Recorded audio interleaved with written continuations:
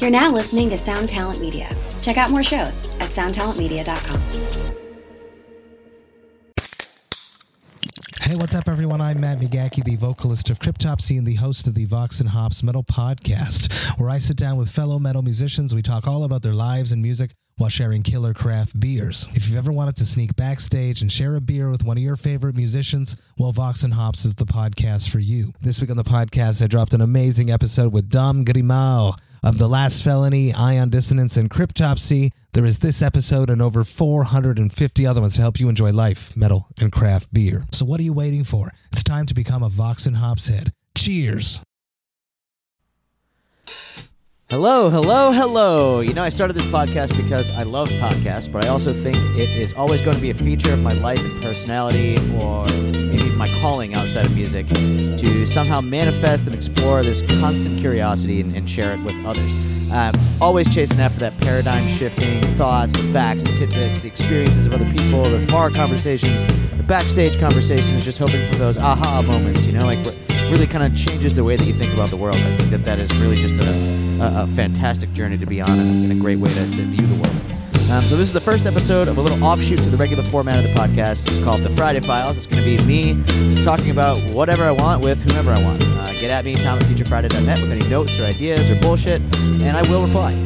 We have some compilation episodes coming up where they're just going to be topic-based. We have some timed ones that are going to be checking in every so often and compiling them at the end, like some of the Serialized podcasts that I really like. I'm super stoked. So just get at me, tom@futurefriday.net, and I'll get back to you. If you haven't yet, and you are in the tri-state mid-Atlantic region, of which you have a high statistical probability of being if you're listening to this podcast and live in the United States, rush on over to Instagram and check out Little Fern Workshop. Little Fern Workshop is a new company started by our very own Eric Keene and his wonderful wife, Georgia. They have vintage, restored, and handcrafted items and furniture out of South Philly. They find some really cool shit all over the area. They fix it up, restore it, and sell it. They have some really cool shit up there. So you can search hashtag Ferns in Stock to see what they've got and give them a follow. Again, that's Little Fern Workshop on Instagram. You can search hashtag Ferns in Stock. I have one more favor to ask you guys. It would be great if you could rate and subscribe to the podcast. Better yet, it would be fantastic if you told somebody about it that you think would enjoy it. I do not like hammering social media. I find it tedious. It's unattractive. It's one of the reasons why sometimes the episodes don't come out in a timely fashion, because I just stare at the list of posts to make and think, I hate this, even though it's not that labor intensive. Honestly, I'd really like to pop in to everybody once in a while via email with some updates of the episodes that have come out and some things that are going on in the world of myself, Future Friday, the band, all that shit. I find that to be much more attractive of an endeavor. Turns out the email sign-up list on futurefriday.net has been broken, but it should be fixed by the time this comes out, hopefully. But now, without further ado, one of the greatest people on Earth and my fellow cosmic comrade, Joe Godino. Go for it. I'm just going to start it right now. Ready? Joey, thank you so much for joining me for the first ever iteration of Friday Files. I'm so excited to have this goofy, well, it doesn't even have to be goofy, but like a new outlet to just do fun stuff. This has been really cool. I spent like a few hours like researching, like as if I was writing like a book report. Like I forgot what that feels like. It's awesome. Yeah. Dude, it's so fun. I even had myself like remember you have to like state your mission or purpose in the first paragraph and then roll it over. And, yeah, totally. Yeah, it was fun to revisit that. Also, funny thing of note, this morning when we were talking in the band group text message chat about all of our missing microphones. Guess what? Bad boy. This is right here. I had two. One of the missing microphones. I searched my whole house, and Greg was like, "Where are all our microphones?" I was like, "I don't have any of those. Why would I have those?" And then there's two in the office. I was like, "Oh shit, never mind." Yeah, I had a couple of mine are missing. I don't know where they are. I'm gonna blame Dave March because it's easy because he's in England. Yeah, and he can't defend himself now. England's that much further away these days. It really is. We can't go there. All right, yeah. So the format, basically, we're kind of jacking the what I've seen a lot of podcasts do, like My Favorite Murder and stuff like that. I guess we're just going to retell and comment on some stories that we find interesting. And for you and I, it happens to breach into the UFO territory. So for the first ever Friday File ever in history, I'm going to tell the story of the Ariel School phenomenon. It was an event that took place in Zimbabwe at a primary school in 1994, where a bunch of little kids, basically, they saw some crafts land with beings actual beings that came out of them and everything. It's pretty wild story, and I think it's a story that's pretty commonly known throughout people that like research this type of stuff, like UFOs and just whatever phenomenon. But I was surprised to find, with that being said, that there's not like a ton of information about it. Like certain people do stories on it, and I was able to find some interviews and stuff, but as a whole, for as popular as it seems within this world, there wasn't like a ton of stuff. So it was actually cool because I was able to like dig a little bit, and when I found something like an interview or a more recent thing, it was like that much more gratifying, because it was like, I just didn't. It was just, I don't know, it was just that much harder to find, really. So yeah, hell yeah. When you said that you were going to do this one, I purposefully didn't. I was debating whether or not I was going to do a refresher and reread about it, or maybe watch a couple YouTube videos, and I decided not to. I think it'd be a lot more fun. Yeah, so the first time I heard about it, and I'll dive into it real quick, but the first time I heard about it was in a book by Richard Dolan that you suggested I read, Aliens or UFOs for the 21st Century Mind. It's an awesome book because it's really down to earth. You don't have to be head in the clouds researcher of this stuff to like really grasp it. It's really like down to earth. Totally, and it's really void of a lot of the things that you find when people research these phenomena, and in this like UFO research culture where there's so much anecdotal evidence, but also just so much like wading through the ideas of misinformation or disinformation, and just like all the politics that people have within their own UFO bullshit. The dude's just like a serious historian. It's a great and I think a lot of the stuff I read now these days too is more grounded in that, where it just is grounded in general. It's just like it's more of a more down to earth approach, because it's becoming more. I don't know. I just feel like it's becoming more of a palatable subject these days, because of like different things in the 100%. News and big stories and stuff. But anyway, that's where I found out about this story first, a couple months ago, and then I just started diving in. So basically, this was like I said, it happened on Friday, September 16th in 1994.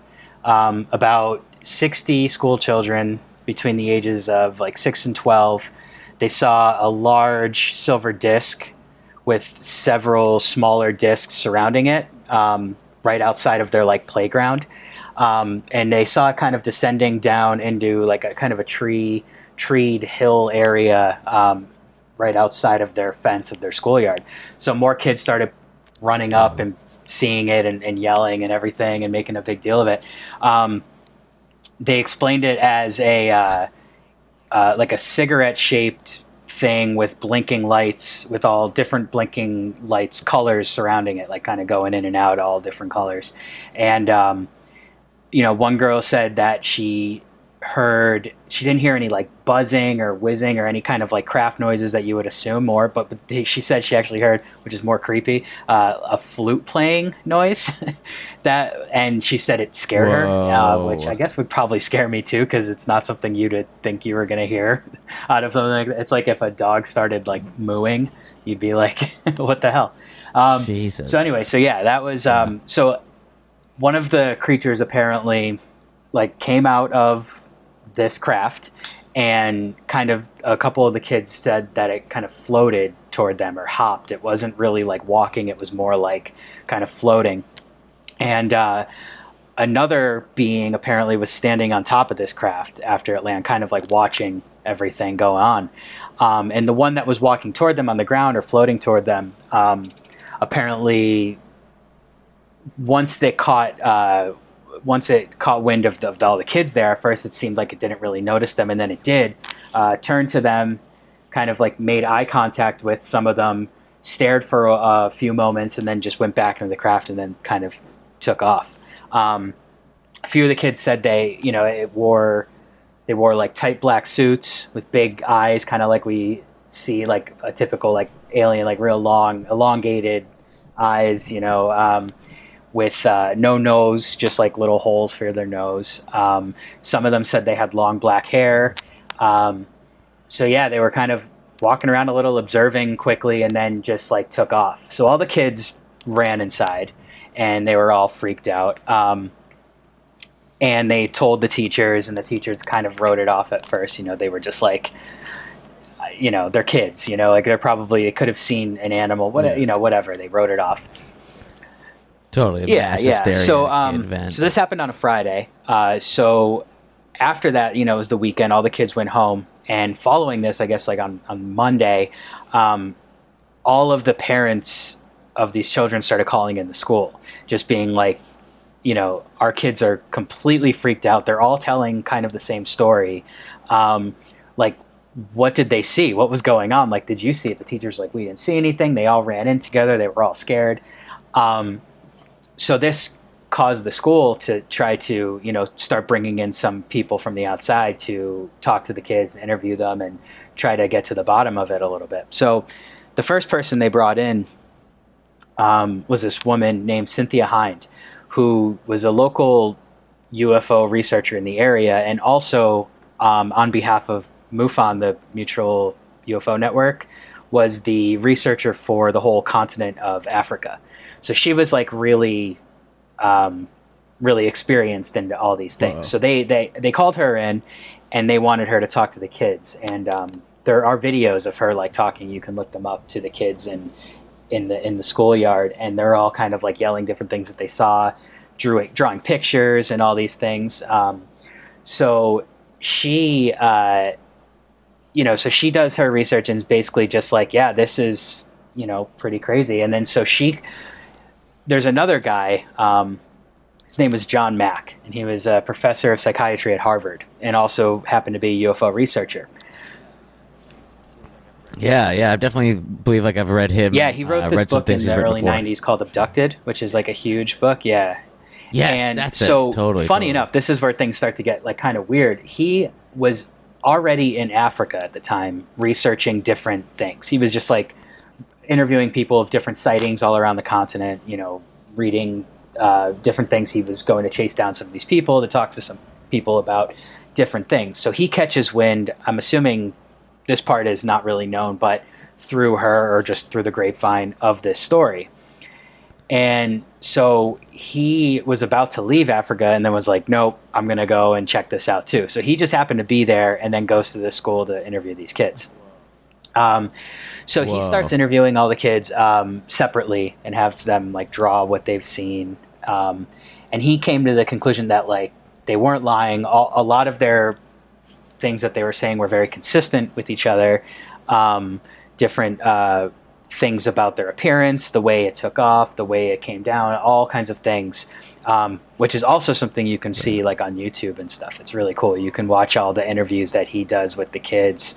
And it's funny because the kids, they all seem very scared, and when kids like, I think, when you see something, especially as a child, like, I think kids can kind of write it off quickly enough. It was just like whatever, and then they go back to their day. But this is something that bothered them for like days and weeks after. And in these interviews, you can kind of tell they're definitely still shaken up.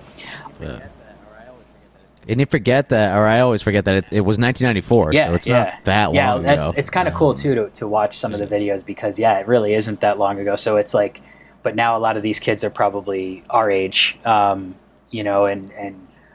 I'll get to that part. That there's more later. But anyway, so none of the kids said, this is another big key of this, to Cynthia Hind and to John Mack, that they had thoughts pop into their head, and apparently the researchers seemed to think that this was through like telepathic ways, but the kids didn't really know of this, so they just said they started thinking of things and they all consistently said that it was based on like warnings to take care of the planet, and that these beings were telepathically telling them to take care of the environment, and which is a common theme in a lot of stories like this of abductions and things where they get messages. People that have gone through these experiences get messages to take care of the planet, like we're killing the planet, take care of it, and things like that. So one of the children said that she was told that the world, telepathically, that the world was going to end, and she never thought of that idea before. It was just something that came into her head. She was like 7 years old. She never thought about like the planet dying, so she had no real knowledge of this before. But then all of a sudden she was told this. One of them said, quote, all the trees will go down and there will be no air and people will be dying. Another one, a fifth grader, his name was Francis, he told John Mack that he was warned about something that's going to happen and that pollution mustn't be.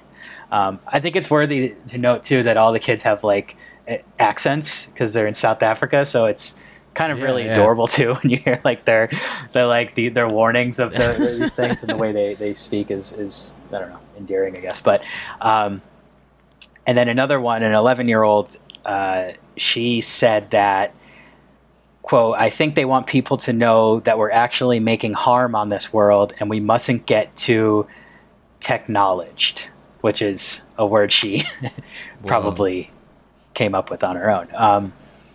But so John Mack does all these interviews and concluded with like certainty that the children weren't making it up. He was he was a psychiatrist, so very used to telling when people are fabricating or just, recalling something, that wasn't really based in truth or wasn't based in hard evidence or anything. But he stayed for a while and interviewed all these kids and decided that it was, that they were being truthful and they said what they saw or saw what they said. Yeah, that they believed what they said at the very least. And in fact, that was one of the things he told a lot of the parents were starting to kind of come around a little bit because they had this Harvard psychiatrist who just happened to be in Africa, by the way. Like, just happened to be there, a UFO investigator who was like a top psychiatrist too at the time, just happened to be in Africa to then reroute his plans to go talk to all these children. Two birds with one stone. I'm into this subject and I can talk to them and figure it out, which is pretty crazy in its own way. So he kind of convinced the parents to even if they didn't believe the children, that they shouldn't accuse them of lying, because they were obviously very shaken up about this and he didn't want them to like be discredited, to at least be open-minded and hear what they had to say. So with this too came like the teachers began to really believe the kids, and there's interviews too with the teachers that you can find where the teachers back then are just like, at first we did not believe this at all, but now like we believe it, just straight up. Like they just say, hey, we believe this, after seeing all the consistency in the stories and everything. So that's kind of the base of the whole thing. And this is where it gets crazy, because I was reading through this, and before I got to this part, I was like, this is really interesting. But at the end of it really is just a bunch of kids saying they saw something, and, kids can be discredited very easily, unfortunately, I guess. So, basically, Cynthia Hind, who we were talking about before, she comes out and states that, so this happened on September 16th. So September 14th and 15th, 2 days prior, she had also received dozens of reports of sightings throughout the area, seen as far away as Zambia, which is like 650 miles north of Zimbabwe, and Botswana, which is 360 miles southwest of Zimbabwe, of capsule-like fireball in the sky that was flanked by other smaller capsules. So pretty much exactly what the kids saw, a bigger craft with like smaller craft surrounding it. And also a trucker in the area reported on beings that he couldn't figure out what they were on the side of the road, like the night before. So, and then she receives this report about the school. So she's just like going in already like, well, I mean, it's just another report of these things. Like, of course, it all makes sense. Yeah, she's got to be like, well, of course, it all just like followed this line right exactly, here. This is the logical end here. So all that alone, it's pretty crazy that, you have this story, but the deeper I dug, then finding out about these other events that were happening right before it by Hind, which is really interesting. So there are some follow-up interviews that were conducted like in 2014 of some of the the kids who are now like, I don't know, in their 30s or whatever. And it's funny because they're all very consistent still, and they're not like, oh, I don't really remember it. They're like adamant, and it's funny to see the interviews of them as little kids and then them as adults just basically saying the same things and really still backing up their stories, you know, and it's really interesting, and you can find some of those interviews too. But it was pretty tough to find follow-ups. There's only a few, and True. You know, a lot of it I think has to do with just another common theory of this stuff is that people don't really want to come out with their stories a lot of the times, and even official people in the military or government, because it's like they get ridiculed. You know, they don't want to be like that person that has to back these things up. Dude, 100%. Even before, when you brought up the trucker who saw the, you know, quote unquote strange beings on the side of the road, my first thought was, I'm so glad that I never saw strange beings on the side of the road and then had to A, make a report of it or talk to other people about it, or B, spend the rest of your life framing every experience that you have by the fact that, oh, okay, well, this standing in line at this store to get this thing sucks, but remember when I saw those fucking aliens on the side of the road? Nobody's going to believe you, but it is a hard thing for people to believe. And one of the things that stood out was one of the children, she, in this interview I found, goes by the name Sarah. It's a fake name. But she was saying that, you know, in quotes, and this kind of struck me at the end, she said, try telling people that you live in permanent fear of these things returning one day. You know, she just still thinks about this. And then she said, try telling them that you can actually sense when they're back in our atmosphere. That's what she says. And what she the fuck? Doesn't say her name. She doesn't say like who she was, but it was, but she doesn't want to relive this, you know, and it's crazy. Yeah. And so, cause you know, we think of it on the outside as like, oh, a funny thing that happened. But like, what if you actually saw that, you know, in the way they explained? I mean, that would probably be more terrifying than anything, I would assume. Definitely. And yeah, I mean, that kind of wraps it up. I mean, there's a lot of different angles to this, and you can get deeper into the researchers like John Mack and his research from Harvard, and Cynthia Hind, both of whom have passed away now. Cynthia Hind passed away in 2000, and John Mack passed away in 2004. He was crazily struck by a car in England, like walking down the street. True, I forgot about that. Yeah, there's some things that people have to say mystery about that. Surrounding that. He dedicated his whole life to this topic, and he was important to mention too, like shunned by Harvard, and like for being on this subject. He only had a few people around him at the university that were on his side with this. A lot of people wanted to discredit him, and a lot of people said he was losing his mind getting into this stuff. And I mean, you watch these interviews that he does, especially with these children, and he clearly is not a person whose mind is lost. I mean, he's a very well-spoken, down-to-earth guy, and the way he interacts with the children too. I definitely suggest people look up the interviews, because it's just really cool. It's like, how would you talk to a children who has seen this? You know, how would you? I don't know that I'd be able to ask the right questions. And I mean, obviously, he's a professional at this, so he knew. But it's all very crazy, because you have two aspects. You have like the children's accounts, which are children's accounts, and they can be kind of spooky when you hear them talk about these things.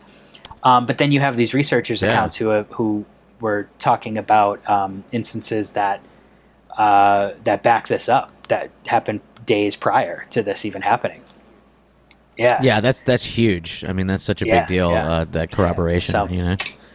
It's funny. I don't know if I have the nomenclature right, or not even the nomenclature, the right lingo down for the UFO researcher community kind of shit. But events like this, I believe they call them like experiencer events, like where you have some kind of psychic connection or experience, like the Close Encounters of the Third or Fourth Kind. I forget which one it is, where you actually see or talk to, beings or consciousnesses or whatever the fuck it is. And at first, I was real into it.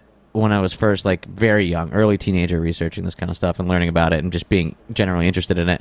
And then I pushed it away really hard because I was like, no, you can't rely on anything anecdotal. It has to be there has to be radar corroboration or government documents or like video footage, like any of those things. And now as I've gotten older, it's making a full circle back again and starting to realize that, yeah, these these lived experiences of these people do hold some interesting facets, especially when they're corroborated separately. When they, recently the episode of the Berkshire UFO case that came out on the new Unsolved Mysteries on Netflix, where the people had experienced the same things but didn't tell each other till decades later, and then realized that they had the same thing. Like that kind of stuff does not necessarily have to be thrown away for it. But yeah, that's such a good story. I really need to watch those YouTube videos of the kids. And apparently there is like a documentary that has been being made for the last couple of years that I also found in digging around. I think it's in some sort of halted state right now. I don't really know like what's going on with it, but apparently there will be. Sure. There has been anyway a documentary, and I did get some of the information from interviews of some of the more recent interviews of the children from YouTube areas that were, I think, connected to this possible documentary. So, credit to them too. Nice. I'm definitely going to put links to some of that shit in the show notes. So if you go to the website, I'll put like whatever links to YouTube or just some like an instruction of how to Google or some shit like that. But nice. Hell yeah.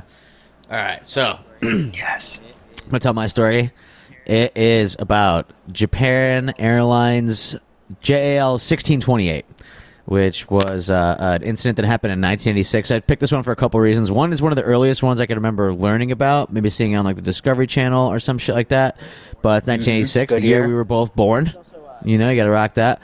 It's also extremely well documented. It involved a shit ton of people. It's got testimony by all 3 crew members, civilian air traffic control, military radar, civilian radar, the weather radar on the plane, and then all this kind of wild-ass shit that happened with the FAA afterwards. It is alleged to be one of, if not the longest, civilian radar tracking of a UFO incident because they had this like weather radar node in the front of the plane in the nose, and they used it to track this thing for a sequence at a time. Also, there's this guy John Callahan, who was a whistleblower from the FAA, the Federal Aviation Administration.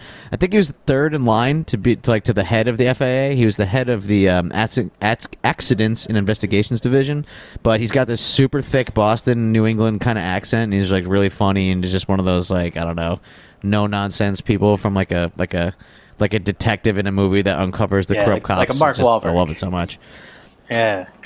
He's very much like a Mark Wahlberg. He's fucking funny. So I couldn't figure out whether or not I can actually play any of his interview shit on here because I don't know if it'll get pulled or if it'll be copyright infringement or whatever. But if I figure it out by this end of this week, then I'm going to stick some. I'll probably stick it in like right here.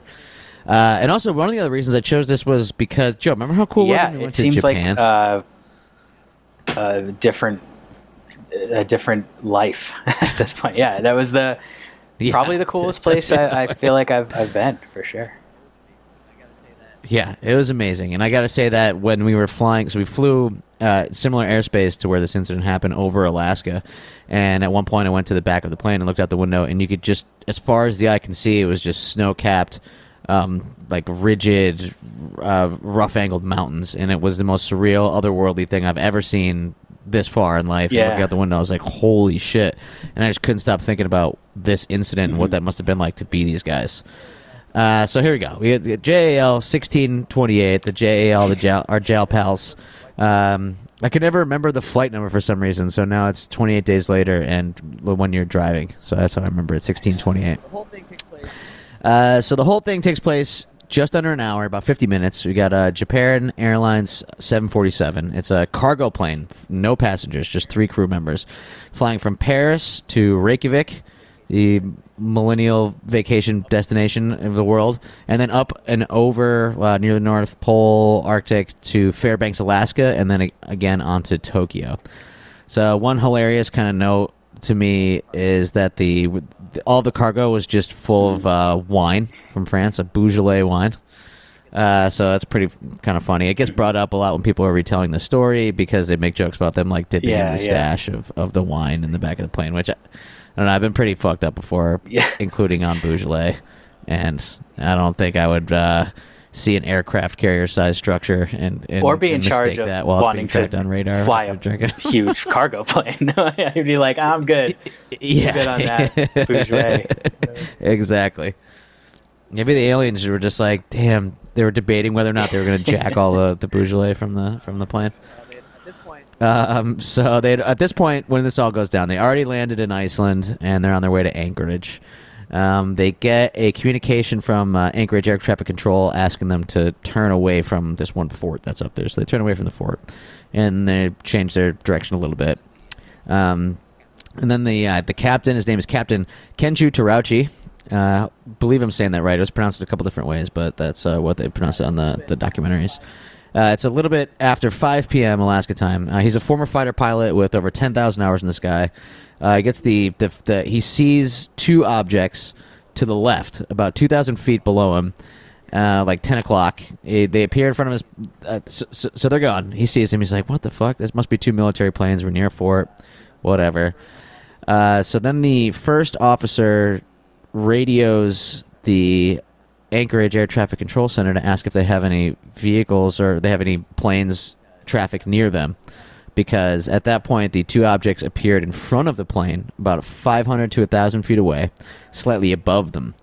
The captain said later on in an FAA report that they were about the size of Boeing 707s, so I guess a little bit smaller than his plane, and that the lights actually emitted heat because he felt it on his face in the cabin. So like whatever the lights on the craft that were in front of them, he like felt it. I believe he used the word afterburner to describe them when he was given the report. But it was just kind of blasted heat in there, like, oh shit. So which isn't like a common thing in a lot of reports to like feel something. It's very exactly. Yeah, you don't really see that. I guess it kind of makes sense because you're above Alaska. It's freezing cold. It was nighttime, or it was like dark, ish, getting there dark. It was 5 p.m. Alaska time. So like that heat, might be more. If the thing was only 500 feet away, it makes sense. It's crazy, but you definitely don't see that. It's not like Saturn doesn't blast you with heat when you mistake it for an ice crystal. Even the sun, if you're on a plane, like you're not like you're not really like getting like you might feel warmer if the sun's on you, but you're not getting blasted with like an oven. True. So, 15 minutes after the first sighting, now they moved in front of the plane. The first officer radios air traffic control and asks if they have any aircraft or military aircraft in the area. Alaska Air Traffic Control, Anchorage ATC, is like, hey, can you repeat that? What? And JAL asks again. ATC says, no, we don't have anything. And JAL says, well, we see two planes in front of us. So then they go back and forth for a little bit.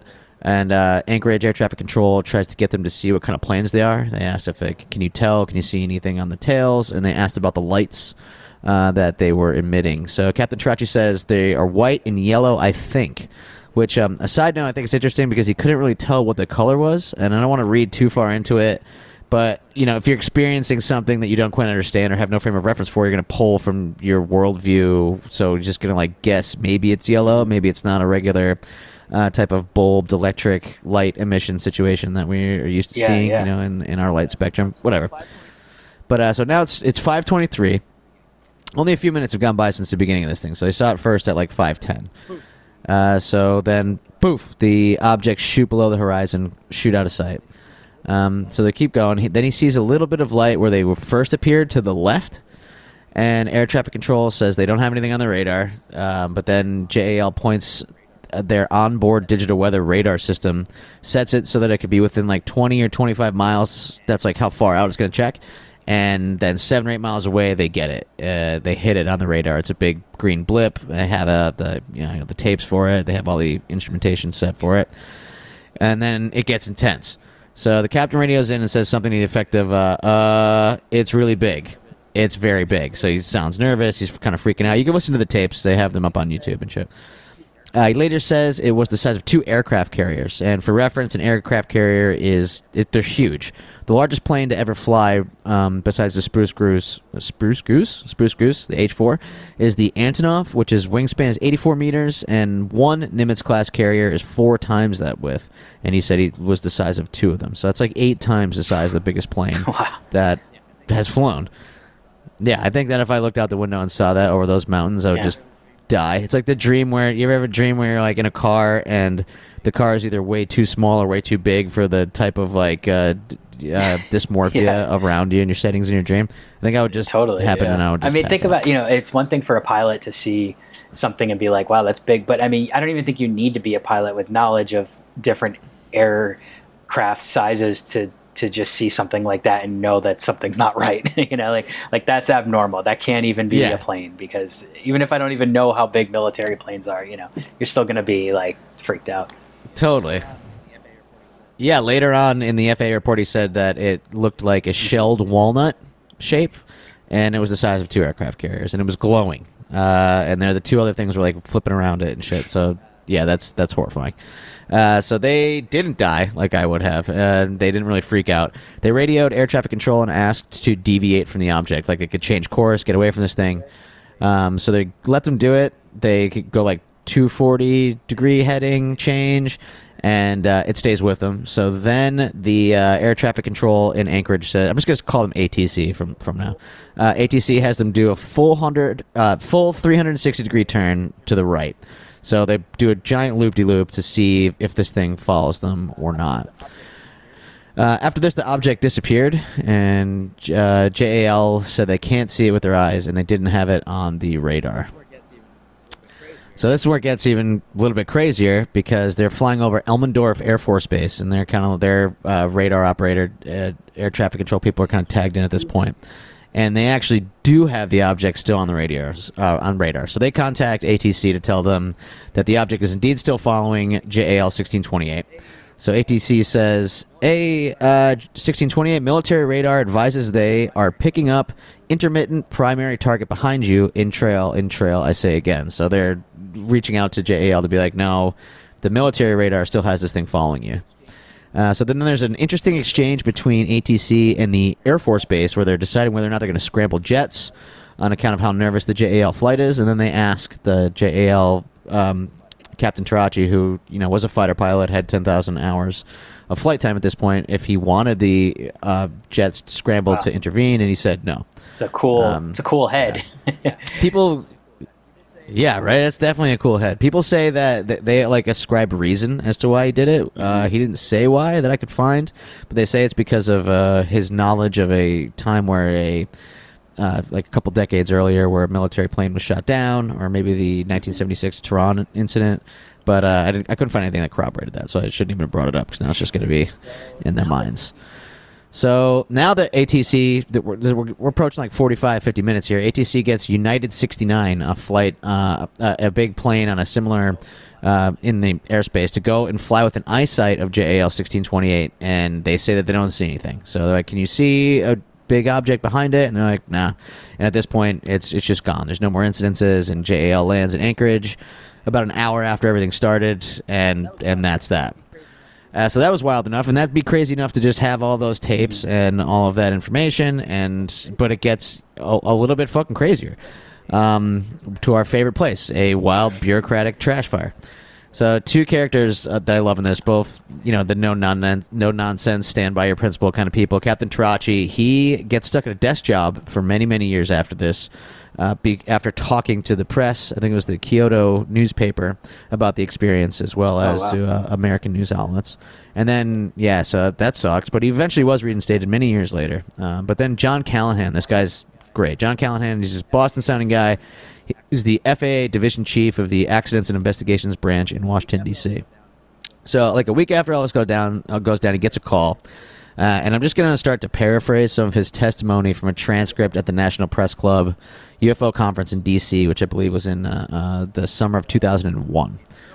So, in early January of 1987, I received a call from the Air Traffic Quality Control Branch in FAA's Alaskan Regional Office, requesting guidance on what to tell the media personnel who were overflowing their office. The media was requesting information about the UFO that chased the Japanese 747 across the Alaskan sky for some 3 minutes at flight levels between 30,000 feet, 35,000 feet on November 7, 1986. Somehow the word had got out that this had happened, and all the media were chasing after them. So he asked the guy, he's like, what UFO? When did this take place? Why wasn't the Washington headquarters informed? And the guy said, hey, man, who believes in UFOs? I just need to know what to tell the media to get them out of here. So he tells him, he says, all right, tell them it's under investigation, then collect all the data, the voice tapes, the data disk for both the facility and the military. Send all that shit overnight to the FAA Tech Center, which hilariously enough is in Atlantic City, New Jersey. I don't know why the FAA Tech Center is in Atlantic City. That's kind of hilarious. I don't know what kind of backdoor congressional pork trade-off happened to put that there. I don't associate official buildings that's where it is. Anywhere in that area. No, no offense to Atlantic City, but I'm sure anybody that I'm sure anybody I love Atlantic City, but yeah, agree. Yeah, you would know why. So after receiving the data from Alaska, almost 2 months later, he briefed his boss, Harvey Schaefer, and the FAA administrator, Admiral Engen.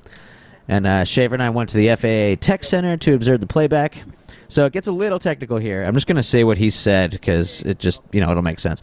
The FAA had developed a program capable of recreating the traffic on the controller's scope, or plain view display. I instructed the FAA specialist to synchronize the voice tapes with the radar data so we could hear everything the controller and pilot said while being able to see what they saw on their scopes. I videotaped the radar display. Later that day, I requested that the FAA automation specialists plot the radar targets along the route of flight and explain what each target was doing. I videotaped that resulting chart. The printout and radar playback displayed primary targets in the vicinity of the 747. Those target returns were displayed about the same time and place as the pilot advised viewing the UFO. Both the radar and manual controller observed the primary target. So basically they say that the radar, the manual controller part of it, the pilot's conversations with the ATC, and the military radar were all plotted on like a timeline. It seems like a computer would be able to do this very easily right now, and then it would just have happened within, live, but apparently he had to go and kind of do all this. And then it gets real crazy. So he's got this video that he makes that shows all of these overlapping points of data coinciding with each other, and seems to show that, yes, radar did hit at this moment of this thing when he said he saw it at this spot. So he takes the video, brings it back to the FAA headquarters, gives it to Administrator Engen in a quick briefing, and shows him the video. So that guy sets up a briefing with President Reagan's scientific staff, and told John his function was to give them a dog and pony show and hand this event off to them. So he's like, this guy's pretty funny. And I'll quote him, quote unquote, since the FAA does not deal with UFOs. That's what his administrator told him. So he says, I brought along a copy of the video and all the data printouts available at the time. One of the scientists asked a number of questions, such as what is the range of the radar, what is the frequency of the radar, what is the bandwidth, what is the formula for the height equipment, etc. He's impressed with the response from the FAA experts that were with him that were letting these guys know. But then at the end, and this is, anecdotal, but at the end, one of the three people from the CIA said, this event never happened. We were never here. We're confiscating all this data, and you are all sworn to secrecy. He asked him, what do you think it was? He asked the CIA guy, and the CIA guy said, a UFO, and now they have over 30 minutes of radar to go over. Well, let's get a Twix out and advise the American public that we were visited by a UFO. That's what they suggested. And he said, no way, if we were to tell the American public there are UFOs, they would panic. Sometime after the briefing, the detailed FAA report, which included extensive interviews with the pilot and crew, the chart prepared at the tech center, and the facility voice tapes, arrived at his office and were placed in a small table waiting for the CIA to request more data. The material stayed there until he retired 2 years later. They never came and got it, and he actually kept it ever since. So that's how we have a lot of this information. Is it was given to him to pass on to the CIA, and he just, or whomever was in charge of investigating this, and he just kept it. So that's where we're at with it today. That's crazy.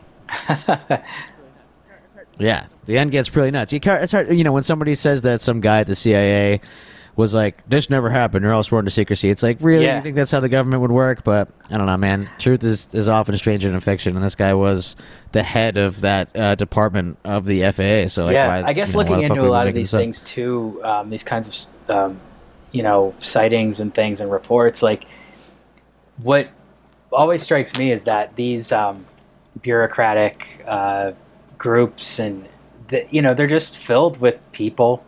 Like we look at them as these very I don't know, I sometimes do anyway, just these foggy groups that you can't really put human qualities to, I suppose. But really, they're just, if they have a job and their job is to just like make this sound like silly or whatever, they're just gonna say a thing that a guy would say. I don't know. I guess I'm just trying to say they're just humans, Oh yeah, 100%. I mean, think about how the bureaucrats always fucking work. Anytime we have to do so many things like internationally with certain types of paperwork and stuff, and someone's always trying to pass it off to somebody else. And I understand it's not the best example, but that's what we have to deal with in our life. And it makes total sense earlier where he says that the guy who's in charge of the FAA was like, listen, take this shit over here to the president's scientific advisory, give him a dog and pony show, and then pass it off because we don't know what this is. We don't deal with it. And then, how many times does that happen until they just drop the hot potato or pass the buck or whatever, like that's it seems like a lot of the things that are being hidden from us regarding these events are along those lines. There's that guy, Dr. John B. Alexander, wrote that book. He's an old Air Force colonel, I believe, and his whole thing was like, it's incompetence more so than it is like an orchestrated group of people hiding it intentionally. There's two big makes sense to me. Schools of thought, I guess you could say, and one is that there's this shadow group that's hiding all this, and it's run by like a civilization. Few head people, and they kind of dictate what happens with all this information or all these kinds of things, or even control it in some way. And then there's this other, like you said, with John B. Alexander, where his theory is more along the lines of, no, if you really knew how the government worked and really, really the inner workings, it would be nearly impossible for that to even be the case. And you can take that with whatever. I mean, he was a guy that worked within different areas of the government for like years. So maybe he would know, or who knows? But those are the two big things where it's either, like you said, incompetence and just not having an official area to actually report these things, or just a very small group controlling all of it. So it kind of... Totally. Yeah, it could be a mixture of them all. Who knows? Most likely it's a third option that we don't even know, so who knows? Yeah. Totally. Love that. But yeah, that was fun, man. And I'll definitely put some links to some of the shit from this. And there's a couple cool documentaries about this. There's one book that I found. I couldn't find any widespread books I can order now about this incident, but there's one or two written by somebody that seemed cool. Oh, and this one actually gets even crazier. I didn't even want to dive into it because it's so much for that it's palatable. And that is that 2 more instances happened a month or 2 later, one involving the military, where they referenced this incident. So there was some interaction that happened with some fighter pilots over, I believe, this Air Force base, or one that was close, also in the vicinity, where they had run into it, and during the conversation with the air traffic controller, they referenced this event, and they're like, yeah, when you get back, we want you to talk to this head of this guy, and then they just stopped talking about it. Crazy, too. Yeah, it's funny when you start pulling at the strings of this stuff, like what happens, because, like I said, the first time I heard about this story was in that book by Richard Dolan, but it was really only 2 pages of the story, because it was just a section of the book where it was just a bunch of different, some of the more credible sightings and things that have happened, and it was 2 pages on this thing, and I was like, there's got to be more to this. I mean, this sounds pretty crazy, and so it's cool digging into it. Oh, I fucking love it, man. I'm down to it again anytime that you want to. And it's crazy to realize how many of these quote unquote things there are. Recently, I was doing an interview with somebody, and he was cool, super cool guy, and he was like, mentioned UFOs and stuff. I was like, so do you believe in that stuff? And I was like, what a weighted and how do you answer that? Like, you can't.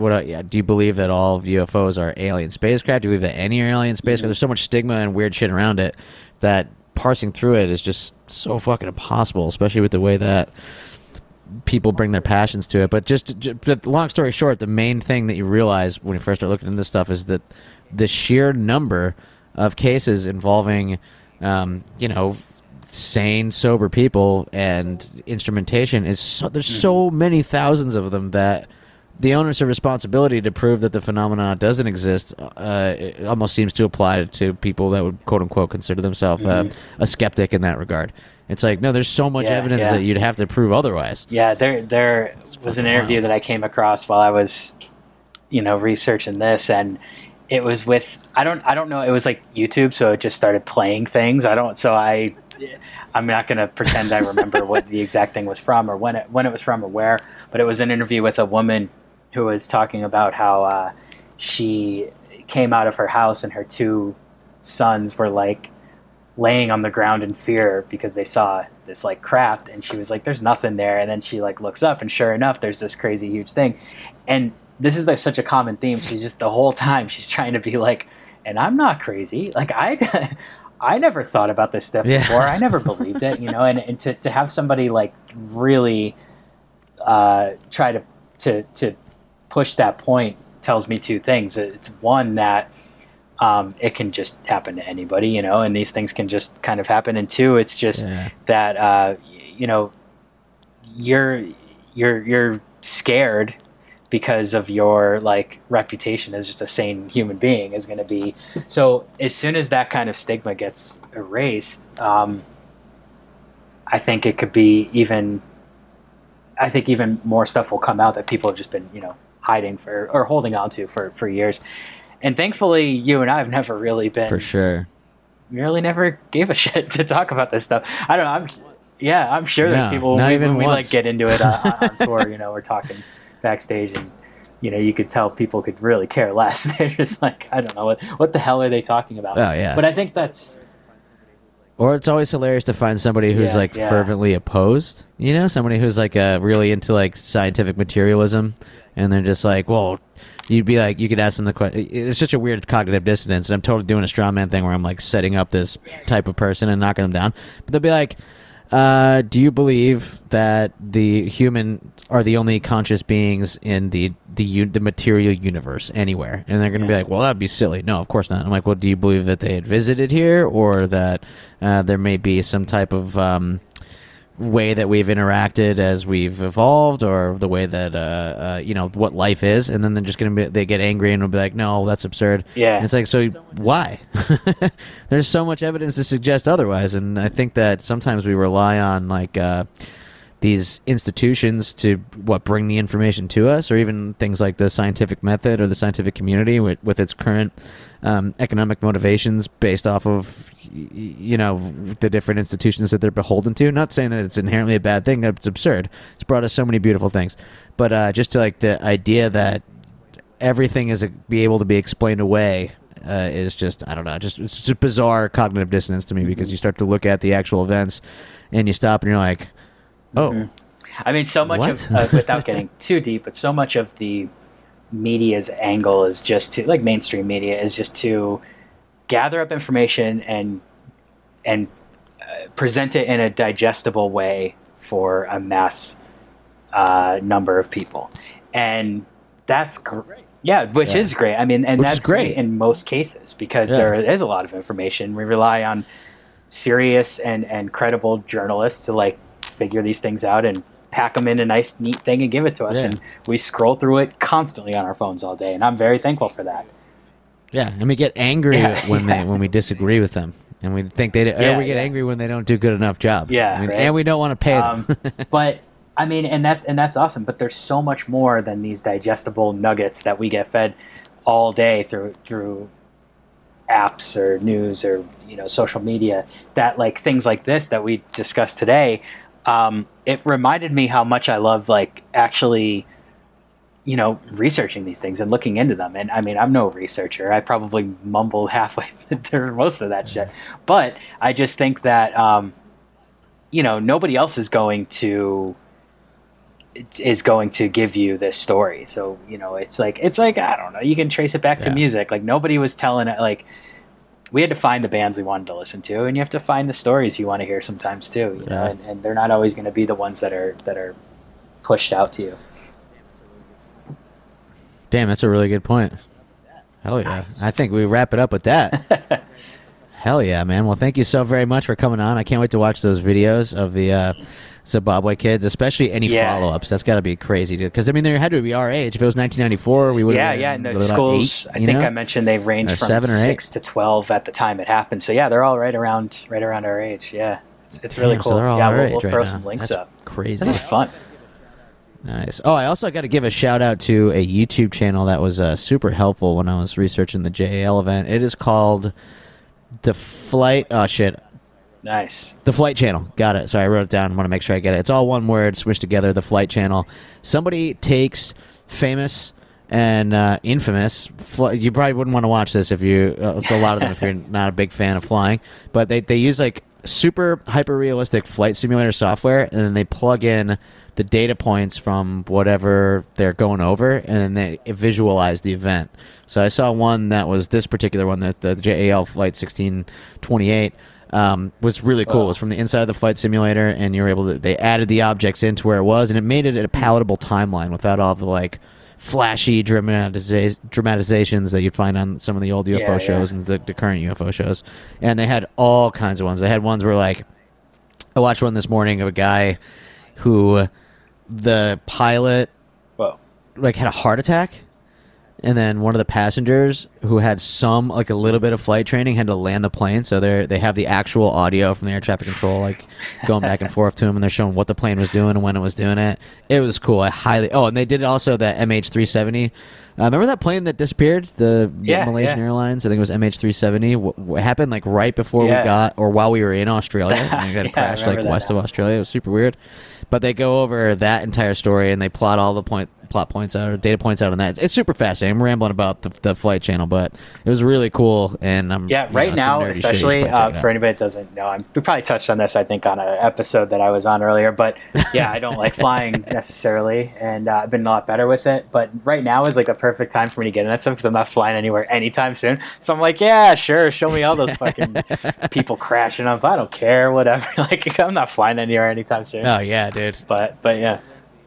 Back at I actually learned the biggest aviation disaster ever actually happened on the runway, the Canary Islands. Yeah, it's weird. Two pilots were like big dick at each other, basically. No offense to their dead relatives. I don't think any of them are, or their alive relatives. I doubt any of them are listening to this. But like they were just like kind of being macho. One of the pilots fucking took off while one of them wasn't off the ramp yet, and just smashed into it. Yeah, killed like 600 people. That's terrifying. Crazy.